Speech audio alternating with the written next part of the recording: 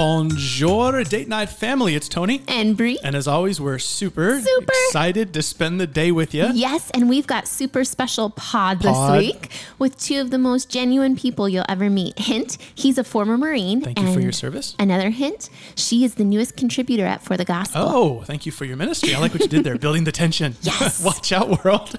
Beautiful Bree is taking over the airwaves. Oh, no. This is going to be a fun one. Okay, so our special guest will be here in just a minute, but before we jump in, we wanted to say thanks to Cello Shredder. Is that how you say it? I think it is. I'm guessing he's a very good cello player. Cello Shredder shreds it on the cello. Get Love it? Yes. Oh, yeah. And well, he left a review and it says, I'm a single guy, but this show has been great as I consider marriage and continue to prepare for it. Oh, thank you, Cello Shredder. Keep up the great work. Well, Cello Shredder, that's blessed us because honestly, we've no idea what we're doing. We're just trying to help people apply God's word to their life. So you're welcome. And we want to say thank you back because it's reviews like yours that make this so much fun. Sir. So we've only got a minute here. Let me kind of give everyone a bit of background. This double day is super important because we're going to talk about a pretty controversial topic that's critical to having joy in the home. Okay, you ready? Here it is. Biblical roles for hubby and wifey. Yes. And we got a couple here who's been there, done that. Literally, they're living this out in their home. But also he led the Council for Biblical Manhood and Womanhood. So this is going to be a good one with Grant and GraceAnna Castleberry. And after we're done, Bree and I'll share a few thoughts and provide a few resources. It's going to be a good one. And here they are now.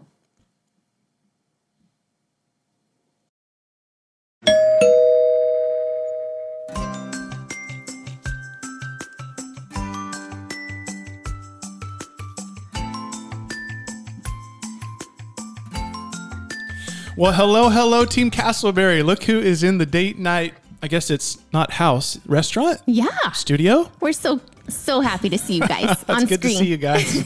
Man, we are so glad to be here and be able to sit down with y'all. This is such an exciting time for us as well. Yes, we're so glad to join y'all tonight. Okay, Grant, we got to get to the real serious things first. Has anybody ever called you Captain America before? Because every time I see a picture of you, you're yoked up, you got a great smile, you're a Marine, you got your boots, a Bible, and a flag. And then I heard, GraceAnna, you need to tell us if this is true, that there actually was a little girl who went up and asked if he was Captain America or for his autograph. Is that true? Yes, this was true, and it wasn't his daughter. So Story, please. How did this happen? Yeah, so I was at a Ligonier conference, and I was just walking around in the bookstore, and a girl came up to me. She's probably 14, 15 years old, and she said, "Can I have your autograph?" I said, "Why do you want my autograph?" And she said, "Well, aren't you the guy who played Captain America?" And then you flexed and you pulled out your shield. And he's at the Ligonier conference. Hey, that's the ultimate Captain America right there. He's a reformed America. So, okay, let's do official introductions. For most people will know who you are, but for a few that don't, Grant, you're the senior pastor at Capital Community in Raleigh. Did I say it right? Raleigh. I don't know why I can't say it's so California to me. You're a Texas kid, former Marine Corps captain, attended Southwestern, doing your doctorate on Martin Lloyd-Jones. You led the Council of Biblical Manhood and Womanhood for a while. Did you go to the moon? Is there anything else we could add to that? Have you? My goodness. Well, that's quite a resume. To do that.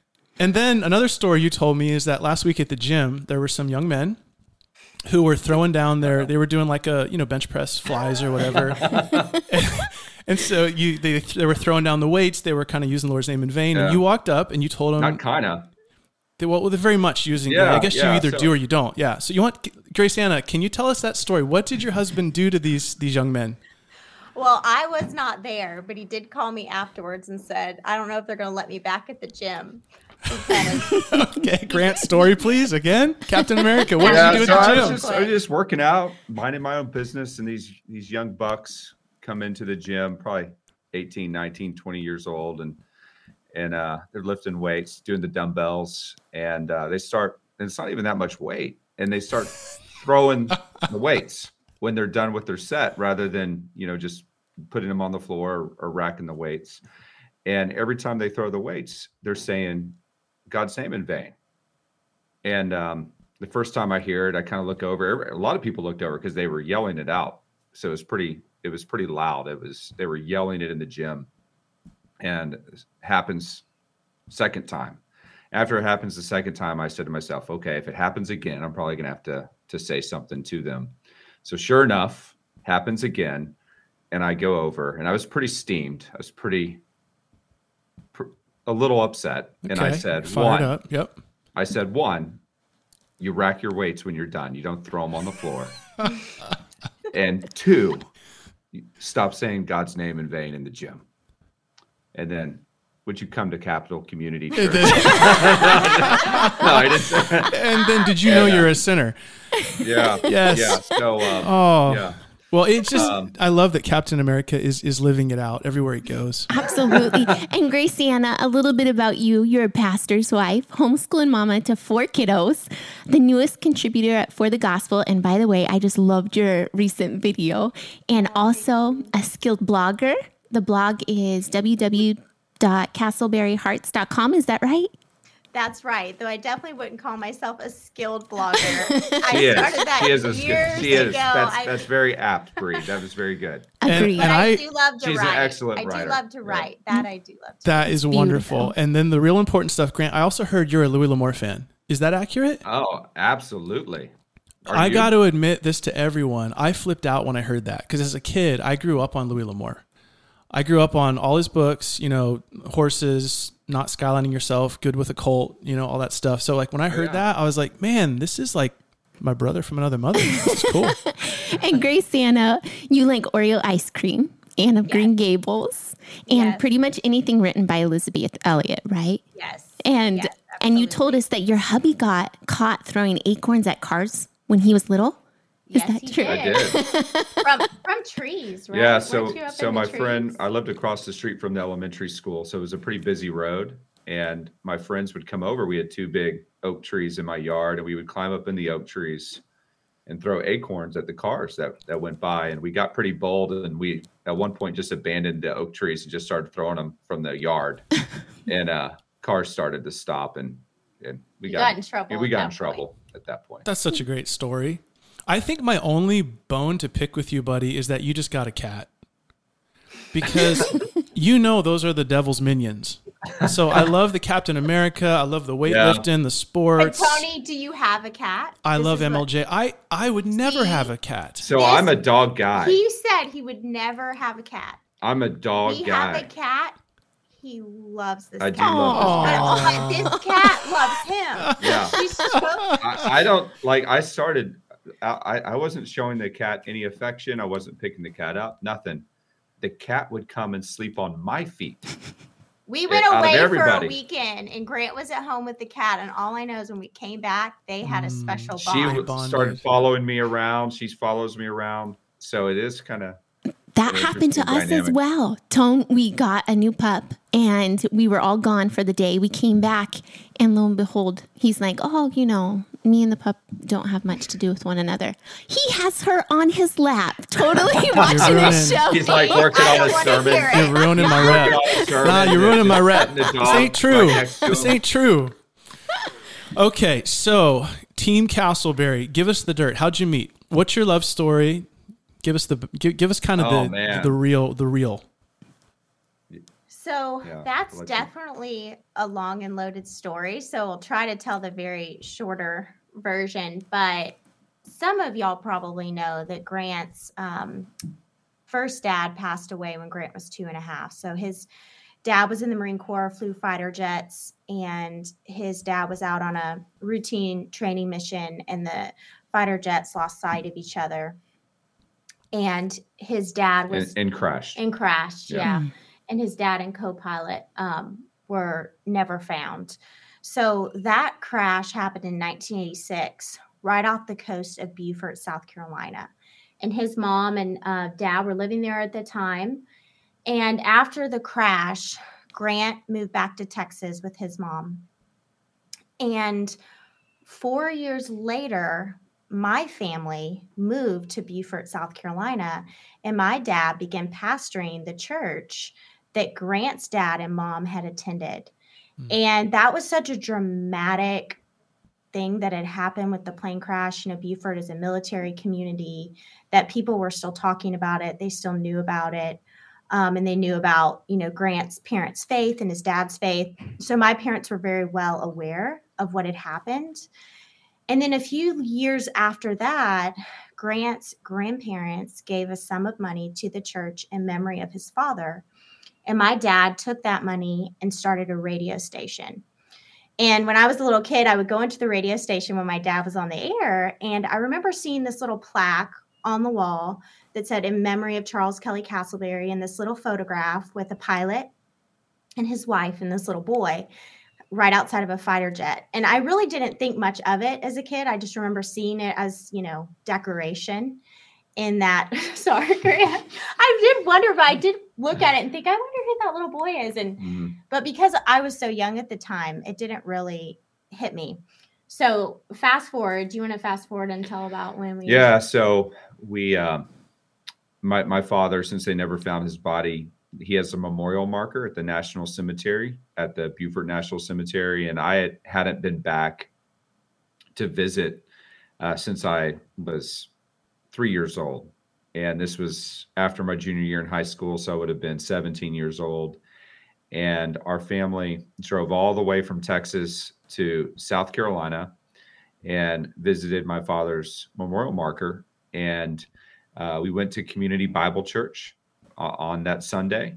GraceAnna's dad, Carl Broggie, preached for an hour on false teachers from the book of Jude. Mm-hmm. And it was a very intimidating moment listening to, just this, it was Bible exposition at its finest on false teachers. But anyway, so our families knew each other through the connection through the radio station. So our family went to lunch with the Brogies after church. And of course, I didn't know that Carl had a daughter. And I distinctly remember our family got to the restaurant first. I remember looking out into the parking lot, and I distinctly remember GraceAnna walking up to the restaurant with her mom and just thinking, wow, that is a very pretty young lady that is coming up. I do remember she didn't look happy. He always says this. I was like, she's very... I was actually upset about another relationship with a guy I had liked at the time. Sadly, that was happening. Yeah. But. So she came in, and she also has 4 brothers who are with her, 2 that are older, 2 that are younger. So I was hesitant to make a move, but that's when we met. But that's when we met. And I do remember Grant looked very different than any other guy. Okay, you got to explain that. He was wearing a starched maroon shirt. I was wearing Texas attire. I was wearing belt boots. Buckle boots. Very I was wearing my hair. And I thought, he's very Texan. Yep. You can take the boy out of Texas, but not Texas out of the boy, right? Exactly. Yep. So I was wearing my boots and my starched shirt. And little did we know that we were looking, I was looking at my future husband and that at that moment in front of the drink machine. And little did you know that you were looking at your future husband. You were looking back at the boy that you'd seen in those pictures. Had you ever, you hadn't put that together yet. So that would have all been you're talking, you're like, oh my goodness, no way. You guys have like Top Gun in those movies. You guys have the real life one. That's incredible. What a story. Yeah. Absolutely.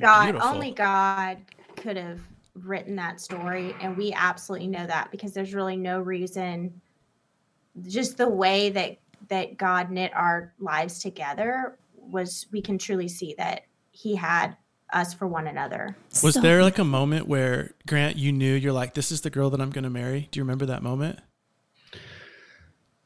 So after we ate lunch, I was like, man, she seems really pretty. And if she's being discipled by that preacher, then she's got to be on the right track. And there was a picnic after church. I remember I was trying to kind of get close to her and get her attention but I was probably too shy to just go up and start a conversation. But I do remember trying to get close to her, but that didn't really materialize. I just didn't realize that at the time. So. Yeah. So we actually didn't talk anymore in that trip. And we reconnected on Facebook later. After college. Yeah. Aww, that is so Of course. Yeah. Like all good relationships. They all begin now. But I always kept her in the back of my mind. I would always that stayed with me. Mm. So, Wow. I love that. But yeah, I think pretty early on, Grant had sent me a message, and it was the only message I've ever received that had the subject line "Howdy." And but pretty early on, we had both dated different people in college and led, just different lives, but God was doing a work in both of our lives. And so when we reconnected, he sent me that message and we started talking pretty early on, we definitely sensed, neither of us wanted to say it, but we both sensed that, this is the person I'm going to marry. So beautiful. Can you guys tell us a little bit about your family, your kiddos? Yeah, so we have 4 children, and we've been married 13 years. We had Audrey Kate about a year and a half in, so she's 11 years old, and we have a 10-year-old girl as well named Evangeline, and we have 2 boys named Charles, who's named after my father, so he's Charles Kelly Castleberry III, and then Patrick is our youngest, who's bringing up the rear at 3 years old. And they love coming up here to church. So we're up here at church right now, and we keep candy stocked up here and sugary sodas. And they love coming up here to church. So almost every day when I'm leaving for church, Dad, can I come with you to church today? Yeah. Tell us about the church, about Capital. How did it get started? How's it going? Yeah, so it's a 12-year-old church, and we're literally right near downtown Raleigh, so we're right in the middle of the city. We have members that are, here in Raleigh and commute in from other suburbs, and man, we're just trying to, similar to you, I feel like just talking to you all the time, like we're very similar in our methodology and our approach, and just trying to be faithful to the Word of God and disciple men and women. We're trying to disciple families to have better marriages and raise their children in the fear of the Lord, and just speak the truth in love and be faithful. So that's what we're doing, and God's blessing that, and we're seeing that and change lives. I disciple men at the church. We have this thing, I were talking about called the Shepherd Society, meets once a week, and I've got 33 guys coming to talk theology, but not just theology, but application and how to disciple their families and how to disciple other men. So that's incredible. Just seeing. And isn't GraceAnna, you guys are doing a women's ministry where you're memorizing or going through the Bible? Is that right? Yes. So we have several various women's ministries, but one of the ones that I lead is we read through the Bible together every year. Mm-hmm. And that's been an amazing experience to do. And so we encourage one another. And there are some, discipleship groups within that where women meet. So it's just been exciting. It's always exciting to just watch the truth at work. Yeah. And you just can sit back and put complete confidence in the Word of God and not for 1 second in ourselves. That is so good. What a perfect transition. So thank you guys for being willing to tackle such an important subject. So if listeners don't know yet, it's going to be roles in marriage, specifically male and female roles, husband and wife. Certainly a topic that grows increasingly controversial by the day, but I can't think of a couple more qualified to talk about this, certainly because of the work you've done with the Council for Biblical Manhood and Womanhood, but also because of how Christ has built your home, right? Amen. So for starters, for our date night fam who's new to all this, are you guys willing to give us kind of an overview, kind of a primer on biblical roles? Like how would you, if you were meeting someone for the first time and saying, hey, here's what we've learned from God's word, and here's how our home operates. How would you describe kind of a complementarian view of biblical roles? Well, how about I go, and then maybe you could talk about some practical stuff. But, with anything, it's important to go back to the scriptures and not just give your own opinion, right? So it's not just, this is what we think, but it's what God has said and how God has organized the family. And so when you look back at Genesis chapter 2, God creates Adam from the dust of the ground, breathes into his nostrils the breath of life. And God tells Adam, and this is before Eve's created, you're not supposed to eat of the tree of the knowledge of good and evil. So God gives Adam commands God tells Adam to work and keep the garden. So God gives Adam a mission. And then God decides to bring Adam a helper, a companion, and he brings all the animals to Adam. And in that process, Adam sees the animals come, and the animals come male and female, right? There's similar to how God brought the animals to Noah on the ark. God brings the animals to Adam, and God sees a pair of Adam sees a pair of male and female. So he knows he's probably supposed to have a companion from that, but a helper is not found, obviously, amongst the animals. And so God causes a deep sleep to come upon Adam. And it's interesting, that Hebrew word that is used, that Moses uses to describe that sleep, is a near death sleep. It's not just, I fell asleep after watching the football game. It's almost a comatose sleep. And then God creates the woman from his side. And God brings the woman to Adam, as the Hebrew word is ezer, which means a helper.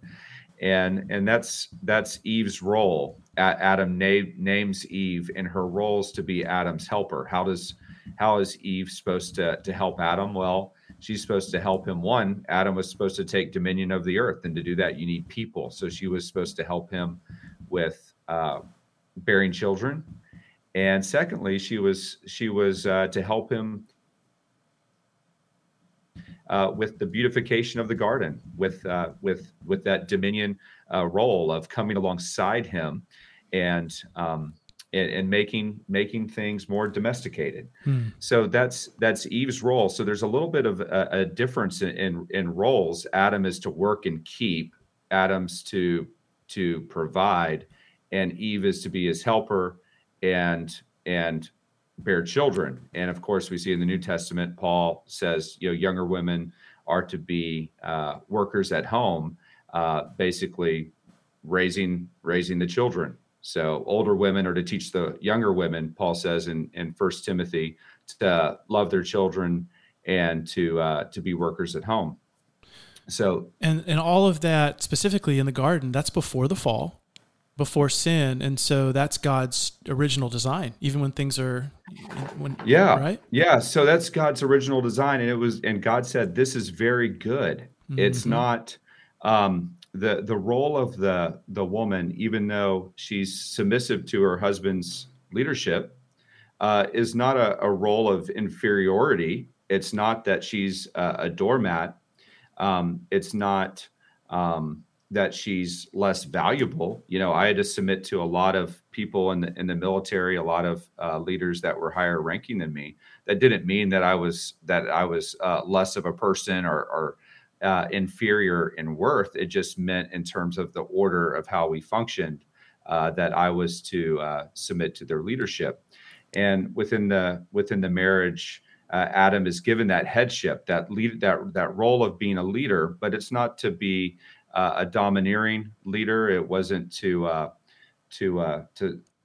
rule Eve with an iron fist. It was to be a leader that we find out in Ephesians chapter 5 mirrors the relationship that Christ has to the church. It's a servant leadership. Paul says that the husband is to love his wife and give himself up for her, just like Christ does the church. So that's the type of leadership we're talking about. And then in return and in response, the wife is called to submit to her husband's leadership. And that's the companionship that is described in the scriptures. And it's like you just said, Tony, it's all before the fall. It's good. It's how God designed it. And when you get that right, there is such flourishing and there's vibrancy and you within that framework. That doesn't mean that it's a rigid system. Obviously, there's some things that GraceAnna does better than I do, and there's things that I do better than her. We often joke that I'm her spiritual leader, and I call him my spiritual advisor. Yeah, spiritual advisor. Yeah. And that she's my life coach. Your life coach. Okay. So it's a joke. Yeah, it's a joke. But is she the one who trained you in the gym, Captain? Is that where you got the guns, the pipes? I wish. So GraceAnna, you did a video on For the Gospel on the submission. from a wife's side, what's that like, like the economic subordination, the idea you're one in essence, but there's this functional role that God has given. Can you kind of tease that out for us a little bit? Yeah. I mean, I think first and foremost, it's always so important for Christian women to know that whenever we are obedient to God's word, it's ultimately to be in obedience to the Lord. Mm-hmm. And so that is my ultimate motivation, is not, so that we'll have a great marriage, or so that things will function better at home, or so that he'll be happy or I'll be happy. It's that I know when I obey God's word, I am honoring him. And so I think that is just so pivotal for women to understand that we're not over God's word. We're under it. We want to be obedient to it. And that's so hopeful too for women who are having to submit in a difficult situation. So I think that's so important. But I just think too that understanding of the framework of marriage and the roles, I really don't know where I would be without it. Mm-hmm. I can't imagine the past 13 years of our marriage and without knowing the things that God has called me to. So I think it's just so important as Christian men and women, and especially I'm speaking to wives here, to know that God's called us to not just, be Christians, but he's called us to be a woman and to have, to be wives. And that's a special calling, and it's a unique role, and it's one that only we can fill. Mm-hmm. And so, I'm so thankful for the truth. So good. And obviously all of that is markedly different from modern culture. How would you help people learn to accept God's way versus what they've seen growing up? Yeah, I think that's hard, because so much of what we see growing up is what we naturally model, and it's really hard to get it out of our systems, Mm-hmm. right? I mean, even when you know the truth, you just end up copying what you've seen. So I think that's why you really do saturate yourself in the truth. You try to memorize God's word. You try to be around godly families and couples and see it modeled. And then just, I think it's important, Paul says, do not be conformed to this world, but be transformed by the renewing of your mind. And it's hopeful to think that term, is metamorphic. Mm. And so it's hopeful to know that by the power of the Holy Spirit, we can be changed. And so when I'm looking at an area of my life where I see sin dominating, the scriptures give me hope that through the power of the Holy Spirit, I can walk in obedience to the word. And so I think just being, encouraged by that, and not just thinking I have to do things the way the world does it. Oh, that's so good. So let me go ahead and throw an Oprah quote at you guys. You ready for this? Because it just fits. Okay. Earlier this year, here was her response. And it really fits the spirit of the age perfectly. She said, quote, "I didn't really want marriage. I wanted to be asked. I wanted to know he felt that I was worthy, but I didn't really want the sacrifices, the compromises, the day in and day out commitment required to make it work," end quote. What would your response be to Oprah? Talk to us. Well, marriage is God's design from the beginning. It's you don't have a true family without a marriage. I know our culture says, it's a modern family. It's a mixed match. It's whatever you want it to be. And that's simply not true. The family is the first institution that God establishes, and God establishes it with marriage. So this is God's design, and it's good, and it's God's way of having companionship. And so, yes, there is a sacrifice in marriage, but you're always going to have a sacrifice with love. Right? Oh, like that's if good. you really that's good. love I got to someone, pause. Hold on. You just dropped a bomb right there. That was so good. So can you say that again, that last line? You're always going to have a sacrifice with love, because with love comes boundaries. That's what the marriage covenant is all about. When you are professing your love for your wife, you're also forsaking all others. So those are boundaries that you are entering into. That's sacrifice. That's responsibility. When you enter a covenant, that's what marriage is. You're entering into all those things, but because of that, that's where you find the greatest love. You can't have your cake and eat it too, right? If you want the love, you have to have a marriage. And of course, that's why the LGBTQ community was clamoring to have gay marriage. Yep. Obviously, it's not the real thing. It's an artificial replacement or mimic of it. But they realized that the essence of true covenant love is found in marriage. And so it wasn't enough just to say, oh, well, we have same-sex unions. No, they want to baptize what they're doing in the same language of what God has established in the beginning. Come on. Thank you for that. Would you be willing to take us into the Castleberry Castle? How does rural clarity look different today than, say, when you got married? Ooh, well, I think it's changed because we've had more kids and they are growing up. And so, when you first get married, it's just the two of you and you're able to flesh out those roles a bit easier. And then the challenges come with children and all of those things. Kids complicate things. But one thing that I think I'm realizing more and more, ultimately, the husband, obviously, I don't have time. I'm a pastor. I'm busy, just like you are, Tony. So I don't have time to educate the children. She primarily does all the homeschool stuff, and of course we use CC and other outside resources. But just because I'm not primarily doing it doesn't mean that I'm not responsible for it. And so I think that's, as you're thinking, this is what I've learned, and what I would say to other husbands out there is that you're responsible for everything within your home, even if you're not primarily the one doing it. It's not like I can just hand off the responsibility. I might delegate the work to her, but what that means is that we come together in our these education decisions. Ultimately, I need to know what's going on, and I need to be able to decide what to do, and some of the discipline problems that happen during the day, she's pinging in with me. Hey, what do you think? And I might need to, when I come home, handle those situations. So that's one way that, as we've had children, I think that we've kind of learned to flesh out. So the teacher's teaching the class, but the principal's coming home. Yeah. I do always put his name as the principal when I fill out that form every year. Yeah, we fill out. Right. But I will say too, that for me, and this even started when we got married, but I knew that we were a team. I love that back in Genesis, where Grant talked about Adam and Eve had this mission together. And so I think sometimes wives can feel isolated because they think, oh, I'm home doing this. My husband is doing this. We're doing two separate things. And the culture is very good at making, you feel like, oh, he's doing this important work and I'm over here not doing this important work.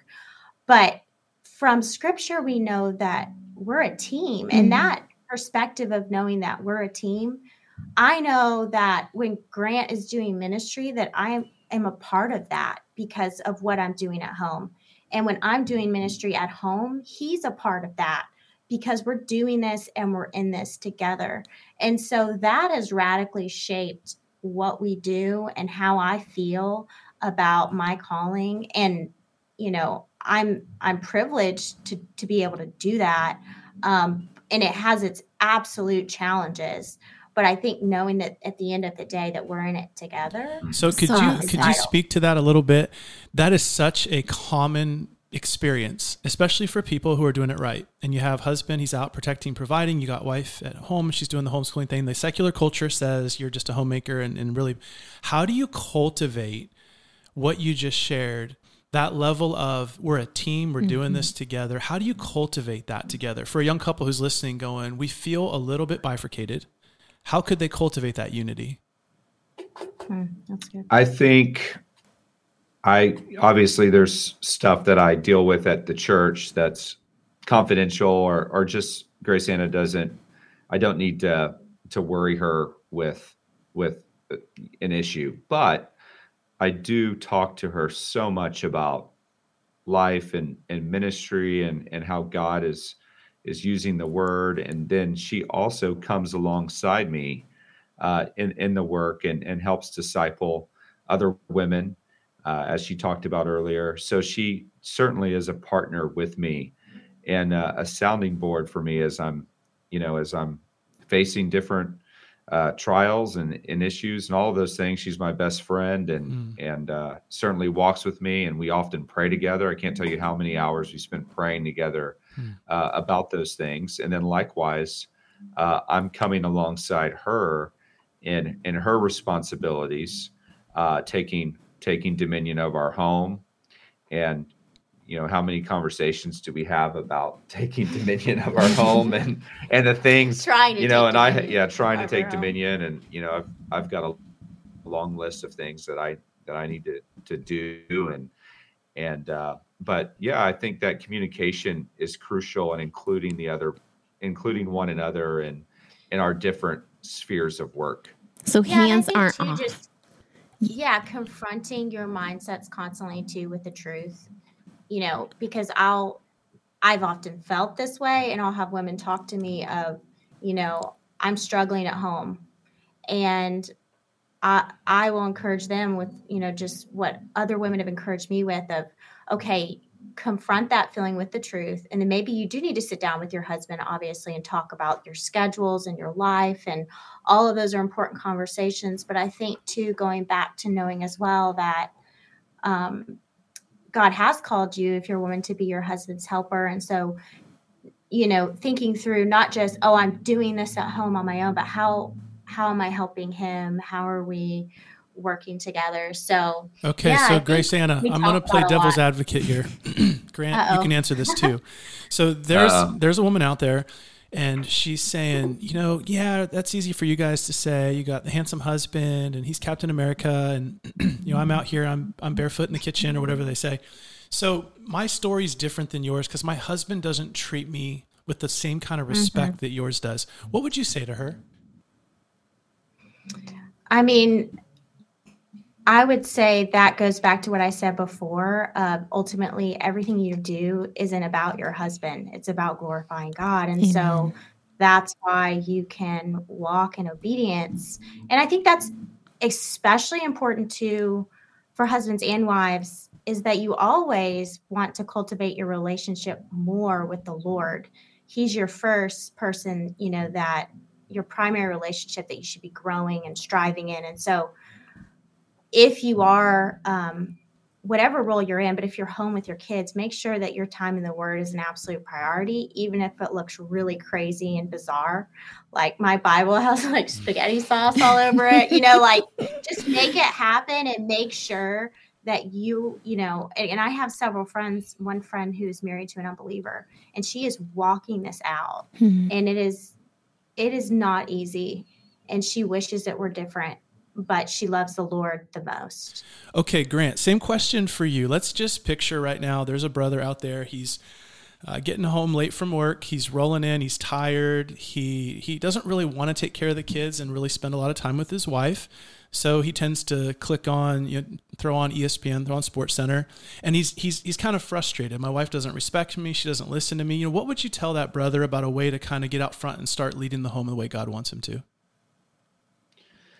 So I would say, one, that you need to not be passive. So if you're coming home and you're just turning on ESPN and you're kind of tuning out to your family's needs, then you're very much taking a passive stance where you need to be game on when you come home. Sometimes I get in the driveway and I'm dead tired, I'm exhausted, and I'm like, okay, now the real work starts right now, and I need it. It's almost like a pep talk as I'm coming through the garage. I mean, it is game on right now. Even Captain America gets tired. Yeah, sometimes I do take a nap. He does. So take like a 15-minute power nap, and I'm like, okay, now I'm game on.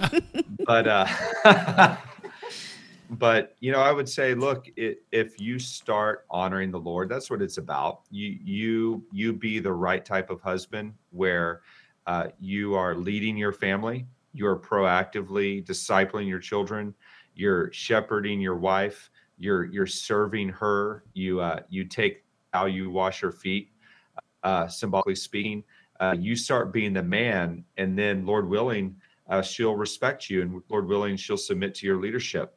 But you lead well before the Lord. You lead as a man that's accountable to God. And, if your wife's not willing to submit to you, God sees that. God knows. And you just leave that to him. Pray for her that she will respond well, and leave it in the Lord's court, because you can't make her submit to you and respect you. So good. That's a command that God gives to wives. Paul says, wives, submit to your own husbands in the Lord. So he doesn't say, husbands, make your wives submit to you in the Lord. So you got to leave that in her court, and let the Holy Spirit do his work with her. So be a model, lay down your life for her, and then trust the Holy Spirit to help her apply the word. Pray that she'll come and respond and respect your leadership. Oh, that is so good. Okay, so let's try to take that and use it as a diving board into some really practical answers. We hear from so many of our date night listeners, and they message us all the time, who've lived a secular life. They were born again. The Lord's doing a radical work in their life, but they're still steeped in their old marital habits. So I would love to try to help them chart a new path kind of towards God's design. And maybe we could start with the wives. So I don't know if you guys would want to jump in and help the wives who are hearing this for the first time. What would be just some really practical steps, like the next few days, that a wife could do to kind of begin stepping more towards God's design? Obviously, get in the Word, really go to Ephesians 5 and begin memorizing, like you mentioned, some of those, as unto the Lord, as unto the Lord, as unto the Lord. Are there any other practical steps that she could be doing? Well, I'm going to repeat what you just said, because at first I just really think we can get overwhelmed with, okay, I want to be a godly wife. I need to do all of these things, or all of these steps. And really, it is so important what you just said, Tony, of, okay, let me just focus first on the basics. I am going to be committed to the local church, and I'm going to show up, and I'm going to serve. And even if you're an introvert, or crowds are difficult for you, I'm going to show up and I'm going to be there. And I say that because it's so important as wives, because that is where you're going to see so much begin to be modeled from other women and husbands and families. I think about the women that I talk to each week in the nursery and in the halls of my kids' classes. So I think that's so important, of the basics of being committed to the local church, being committed to prayer of, okay, Lord, I want to grow as a wife. I don't know where to start, but I want to, and just being really honest with the Lord. And it's so encouraging, because we know that God promises to answer the prayers that are according to his will. So is it God's will for you to be a godly wife and to love your husband and to begin building habits? Absolutely. So you can pray with such a confidence. What about a book? Is there a book that you recommend and you go, that's the one, that's the gold mine? I think Let Me Be a Woman is just a great starting point. By Elizabeth Elliot. So I think it's just, it was written a long time ago. So there are some sentences in there that sound a little wooden and off. But if you can kind of just focus on the truth there, it is so practical. There are just some jewel chapters in there where she gives really, really practical advice for wives. And for the husbands, kind of been taking their cues from culture. Grant, what are some ways that men can just practically in the next couple of days start stepping into their God-ordained role? Well, I would begin with just understanding biblical authority. I think, all of this is something that is the foundational presuppositional point, is that, are you willing to submit your life to the Word of God? Amen. and under God's lordship? And I think a lot of guys buck against that. I'm going to do things my way. This is how my old man did it. This is how I'm going to do it. I'm going to have, this on the side. I'm going to do it this way. So the key thing is, are you willing to submit to the lordship of Christ? And if you are, then it's easy, because then you can pick up the Word of God and say, okay, I'm supposed to love her, regardless of how she acts towards me. I'm to love her with a covenant of love. I'm to be faithful to her. I'm going to have my eyes for her only. I mean, obviously that's a huge one in the church, with guys that are struggling with pornography and lust and all sorts of things, that I'm going to be covenantally faithful to my wife. My eyes are going to be for her. And I am going to try to be the best man of God and the best leader of my family that I can possibly be. So it could be, it's Grace and I have been talking recently about what she mentioned to me this the other day, called the 1% rule. How can I be 1% better in a certain area? So it doesn't have to be, okay, overnight, I'm turning into the Apostle Paul. It's what is one thing that I can do better to be a better servant around the house. Maybe it's, okay, I'm gonna pick up my clothes off the floor. I'm going to hang up my suit when I get home from work. I'm going to be more intentional about leading the kids when I come home and getting them into bed. And I'm going to do family devotions every night right after dinner. And I'm going to lead in that. And I'm going to be intentional about pursuing my wife in this area. So it's not big strides. It's what's something that I can do better? How can I be more like Christ and submit to his authority? And if, like GraceAnna just said, if you begin praying that, God, help me be a better leader, help me be a better a father to my children, I guarantee you God is going to show you that. And if you're in his word, he's going to convict you. The Holy Spirit will convict you, and he's going to show you those ways. And also, I'm sure your wife is going to point out some of those ways that you can be a better leader.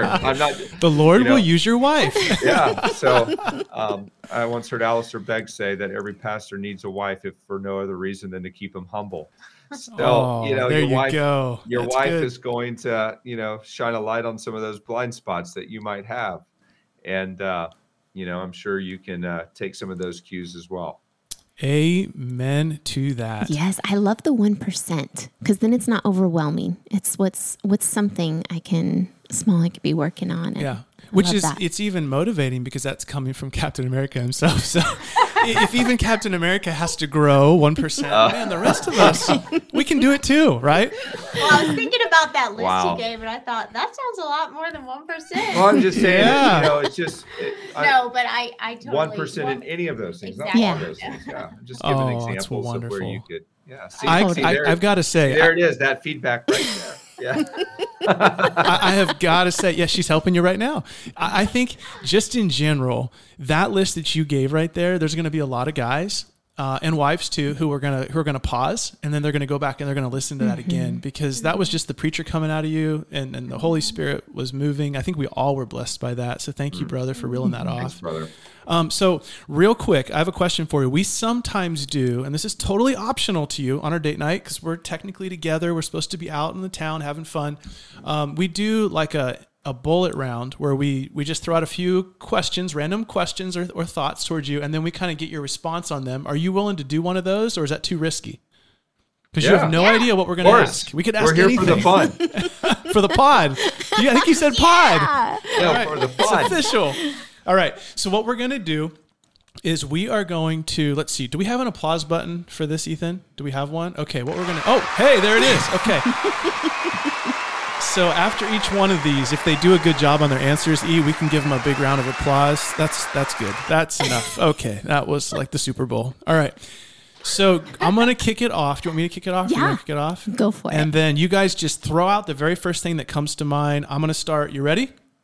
Yes. Okay. 3, 2. Wait, which one of us speaks first? Any one of you. Anyone. Well, Okay. headship, you probably should go first, but Okay. depends All right. how dominant Go. she's feeling today. I don't know.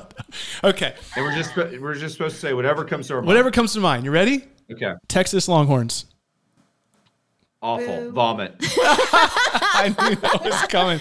In case people don't know, you're an A&M Aggie, right? I am. So why don't I throw out Kyler Murray? Okay. Go ahead. Okay, He washed out at A&M. Yeah. He really, he's having a tough run. Yeah. He can't last. He's too small. Okay. Okay. So, yeah. I don't even know if I'm going to say the last name right. Ron DeSantis? I like Ron DeSantis. I think there's some potential there. Thanks, E. GraceAnna, no comment? Martha's Vineyard, was that? No, yeah. We like that move. Nailed it. That was brilliant. All right, I got to ask this one just because if I didn't, then it would ruin the whole pod. Captain America. Just say me, Grant. Just say me. No comment. Elizabeth Elliot. Awesome. Yeah, awesome. I wish we were raising up a generation of Elizabeth Elliot. Yes. And Amy Carmichaels. That's I don't want to raise up lady preachers. I want to raise up real women of God. Amen. We got to post that. I don't want to raise up lady preachers. I want to raise up women of God with the Texas accent too. So, how about this? I'm just making them up now on the fly. How about this one? How about Capital Community Church? Man, we want Capital to be the loveliest place. Dustin Bench came out here a few weeks ago and did some messages on his book, The Loveliest Place, and that's what we want this place to be, a place where we want it to be just a place where people find safety amidst the storm of our secular culture, where Christ is worshiped and where people meet with God. Yeah, God's people just come to mind. Just dear people who love the Lord. Yep. Yeah. Amen. How about the last one, Christ? Humbled, thankful, compassionate. I preached on Christ's priesthood last Sunday, and I've been so affected by that Robert Murray McShane quote where he said, if I knew Christ was praying for me in the next room, I wouldn't fear 10,000 enemies, but he is, so the distance makes no difference. Amen. And that thought of Christ interceding for us and that he cares for us, that's a mind-blowing thought. But it's true. That's the truth, that the Lord Jesus loved me and gave himself up for me. So how can I not give my life to him? Amen. Well, I cannot think of a better way to close than that. I got to say, the word that comes to mind when I think about you both is above reproach. Or the words, your training, your ministry, your home, your marriage, and even your words, they're so God honoring. And I feel like the first time that we met, it was out here. I know Brees feels the same. It was just an instant kinship, and our hearts were knit together, and we truly counted a blessing to call you friends. And I have no doubt, just from the little time that we've gotten to know you, that Capital is going to continue to grow, and it is going to shine as a bright lampstand throughout North Carolina and the rest of the world. And I'd like to just say thank you for being willing to take time out of your busy lives. No, the entire date night family has been blessed. Tone and I have been so blessed, and so thank you so much. Well, this was such a fun double date. Can we do it again? Yes, please. We absolutely can. Ethan, let's give them a big round of applause.